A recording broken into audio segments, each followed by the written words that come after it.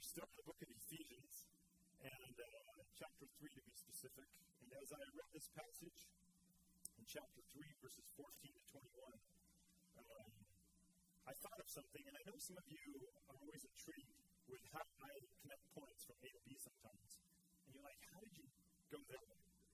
And I just don't know. It's just the way I think. But as I read Ephesians, I thought of Alice in Wonderland. And now you're going, see, you are crazy. Which is true to a certain extent. But, you know, as a parent, I watched a lot of Disney movies. As a child, I watched a lot of Disney movies. And there's one Disney movie I still don't understand. And maybe some of you can explain it to me. It's called Alice in Wonderland. Right? Anybody figure that one out yet? I'm still trying to figure it out. I'm trying to indulge it. But I want to remind you of a scene that's going to, believe it or not, bring me to where I want to go with the sermon today.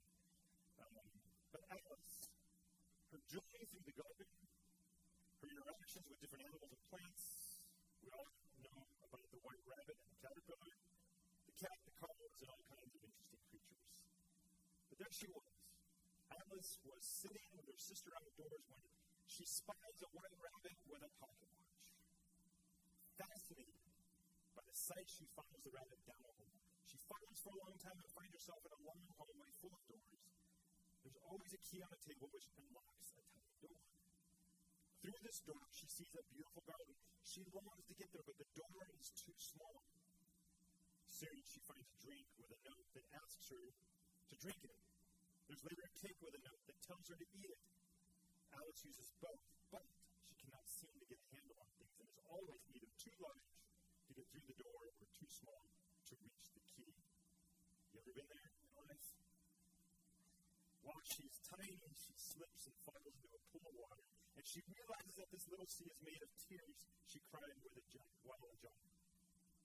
She swims to shore with a number of animals, mostly notable, a sensible mouse, but manages to offend everyone by talking about her cat's ability to catch birds and mice. Left alone, she runs on through the woods and runs into the white rabbit. He mistakes her for his maid and sends her to fetch some things from his house. And while in the white rabbit's home, she drinks another potion and becomes too large to get out through the door. She eventually finds a little cake, which when eaten makes her small again. And now to the scene that I want to bring us to. In the woods again, she comes across a caterpillar sitting on a mushroom. Do you remember the question the caterpillar asked her that day? You have to do it like him. Who are you? Do you remember that? Who are you? The caterpillar asks Alice who she is, and she can give no satisfactory reply. I mean, could you after a day like that?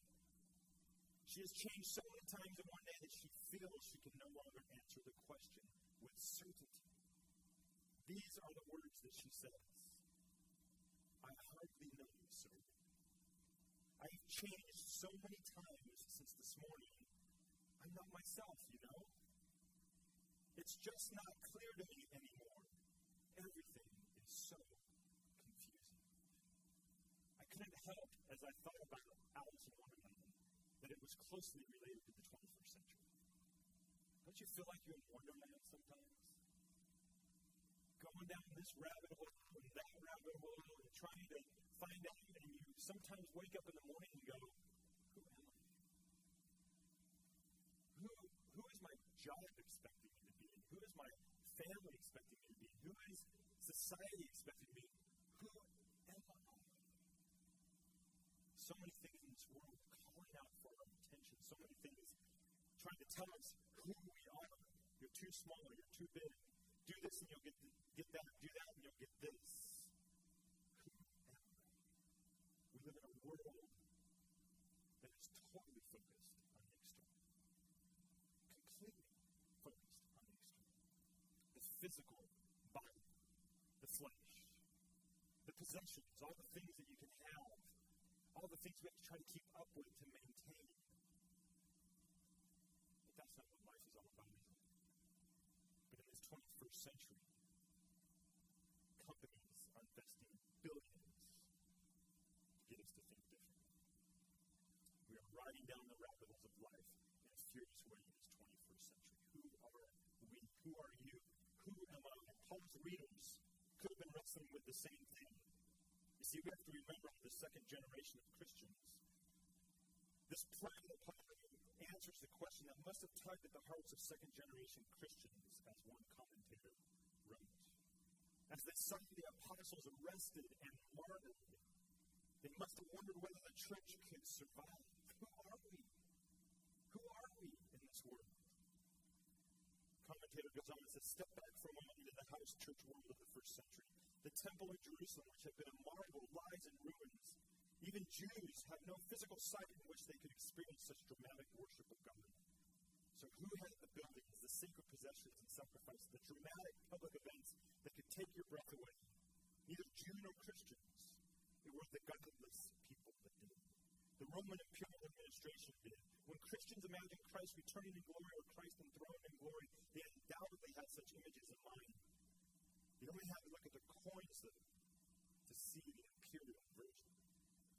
Temples dedicated to Roman glory and deified emperors.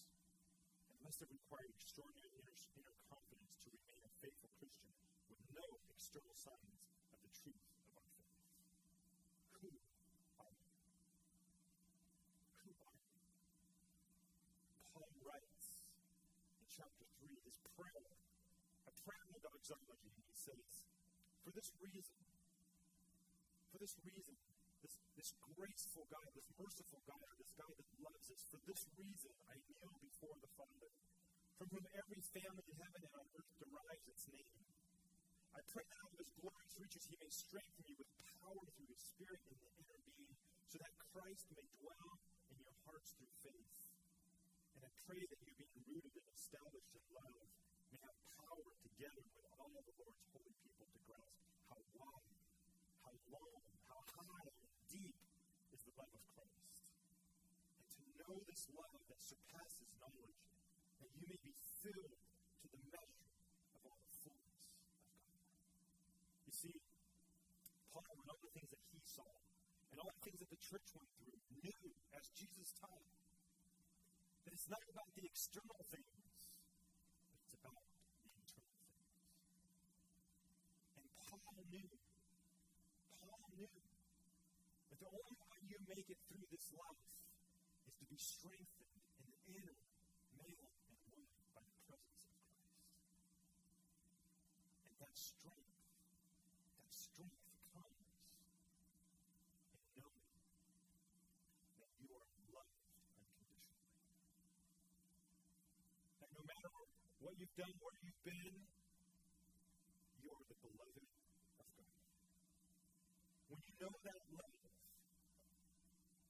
you have profound strength. You have profound strength to be real. You have profound strength to be vulnerable. You have profound strength to be authentic. Because there isn't anything that will change the love of God for you. People's love will change based on the answers you give. People's love will change based on how you behave. But not God's. You see, some people think God is like insurance. Max Lucado tells about how he was dropped from his insurance. It's written about in a book called Sons and Daughters by Brady Boyd. It says Max Lucado tells the story of being dropped by his insurance company because he had one too many speeding tickets and a minor fender bender. Can you imagine him speeding? He always just seems so relaxed when I'm reading. But of course it wasn't his fault. One day he received a letter in the mail informing him to seek coverage elsewhere. As he reflected on how he wasn't good enough for his insurance company, the spiritual tie-in was too obvious for Max. He says many people fear receiving such a letter from God. Some worry that we have. Lucado then imagines his correspondence straight from the Pearly Gates underwriting division. Dear Mr. Smith, I'm writing in response to this morning's request for forgiveness. I'm sorry to inform you that you have reached your quota of sins. Kind of like we were seeing in our skit today. Our records show that since employing our services, you have erred 7 times in the area of greed, and Your prayer life is substandard when compared to others of like age and circumstance. Further review reveals that your understanding of doctrine is in the lower 20 percentile. And you have the excessive tendencies to gossip. Because of your sins, you are a helpless candidate for heaven. You understand that grace has its limits. Jesus sends regrets and kindness regards, and hopes that you will find some other form of coverage. Now we laugh at that, but let's face it. We may not confess to believe that. Sometimes we really believe that. We doubt the love of God for us, and we doubt the grace of God in our lives. We doubt that He can be merciful to us again and again and again. But He's there. Never to stop loving, never to leave, because He calls you and I His beloved. That's so hard to understand. But yet God speaks His love to us through Jesus in the presence of His Spirit. He calls us His beloved. In fact, He dreams that we will believe Him, that we are truly His beloved. He dreams that we will really see ourselves and believe ourselves to be His beloved, rather than to imagine all the ways we couldn't possibly be His beloved. But you see, when we don't allow ourselves to be the beloved of God, we miss the power and the strength of God in our being.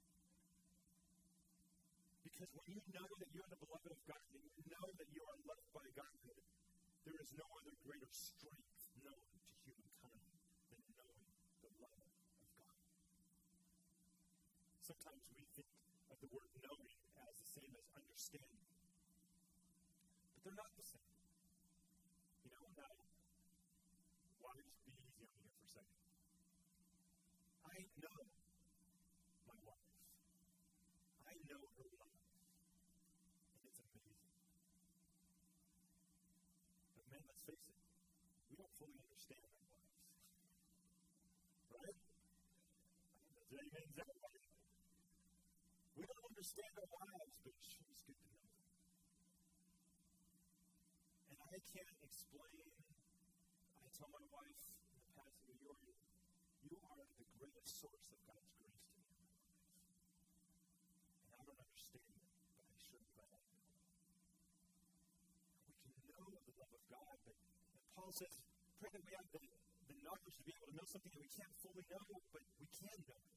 And we can fully experience the love of God. We won't fully understand it, but we can know it. And if we don't allow ourselves to be the beloved of God, we will get chewed up, torn up, spit out in this life. And it will be extremely painful. Now let me illustrate with a kind of a childish illustration, if you will. For my birthday last July, my kids decided to give me a wonderfully unique gift. It looks something like this. It's called the leopard gecko. She's cute, isn't she? What I love about leopard geckos is that they always are smiling. So if they're mad, you don't know, because that's just the way God made them. Always smiling. Now, I just walked her up. We made the deal that if they were going to give me a leopard gecko for my birthday, that I would love to have one, but you're taking care of it. And so they do. They faithfully take care of my leopard gecko. Now, they also each have one, so we have 3 of them. And so they're kept in Andrew's room. And so I go in there from time to time and just talk, pretty nothingness to her. Hey, beautiful, how you doing? Oh, you look so pretty today. So on and so on. She just smiles and she just, Well, she was sleeping and I kind of woke her up. So she has it. We look like that when we wake up in the morning, right? And so now I'm talking to her all these sweet nothings and she's putting her head back down. And she's just feeling comfortable with all of this. But now she's experiencing something that she doesn't understand, but she loves it. And it's not my voice. You see, what you don't see is that underneath that growl is a nice, warm, heated pot. And it's stuck right underneath where she's at. And that's why she loves being there, because leopard geckos can't self-regulate. They have to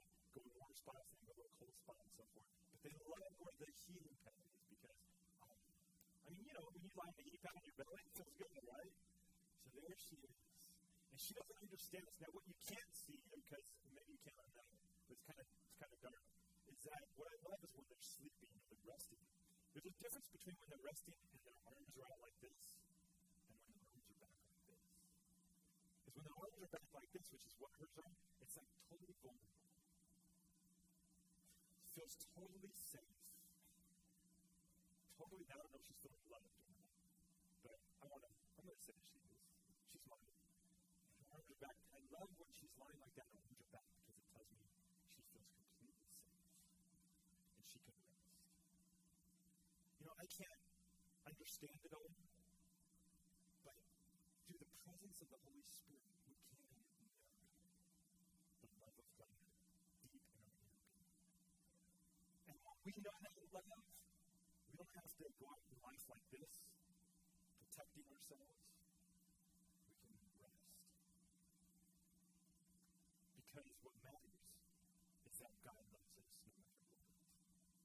No matter what. You see, my fear is,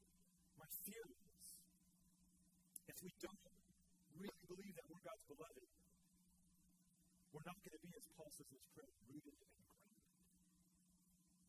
But when we allow ourselves to be God's beloved and to be loved by God, we are rooted deeply. We are grounded. There's a strong foundation. And when we don't do that, then we're going to be like a young man named Dakota, 19 years old, up in Portland, Oregon, who was doing some part-time work for a woman living up in Portland, and he found a bunch of coins, quarters and dollars, and he decided to steal them. What he didn't know was that they were collectors. And so these quarters and these dollars that he decided to take, he thought were only worth 25 cents and a dollar, were valued at over $100,000.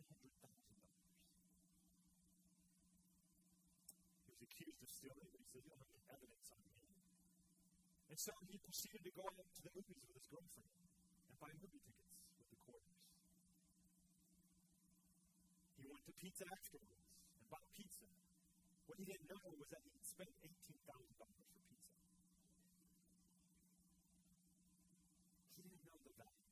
And see, my concern is, for us, is that we can go out in this life not knowing our value and just give ourselves away to the things that rip our heart and destroy us. But Paul says we can know this love. We can know God in this personal, intimate, interpersonal way that will give us strength and ultimately fill us with the fullness of God. And then he gives us doxology at the end of chapter 3. He says, "Now to him who is able to do immeasurably more than all that we ask or imagine, according to his power that is at work within us, to him be glory in the church and in Christ Jesus throughout all generations, forever and ever." Imagine a church who knows they're God's beloved, passing on the belovedness from generation to generation to generation. It's called a church that's full of the fullness of God, strong in the love of God. This church is what the world is starving for. Let's pray. Lord, thank you for your love. Even though we can't understand it, I thank you that we can know it. That we can know you, the Father, the Son, the Spirit. And I pray, Lord, today that we would allow ourselves to be loved by you more than we have yesterday and the day before.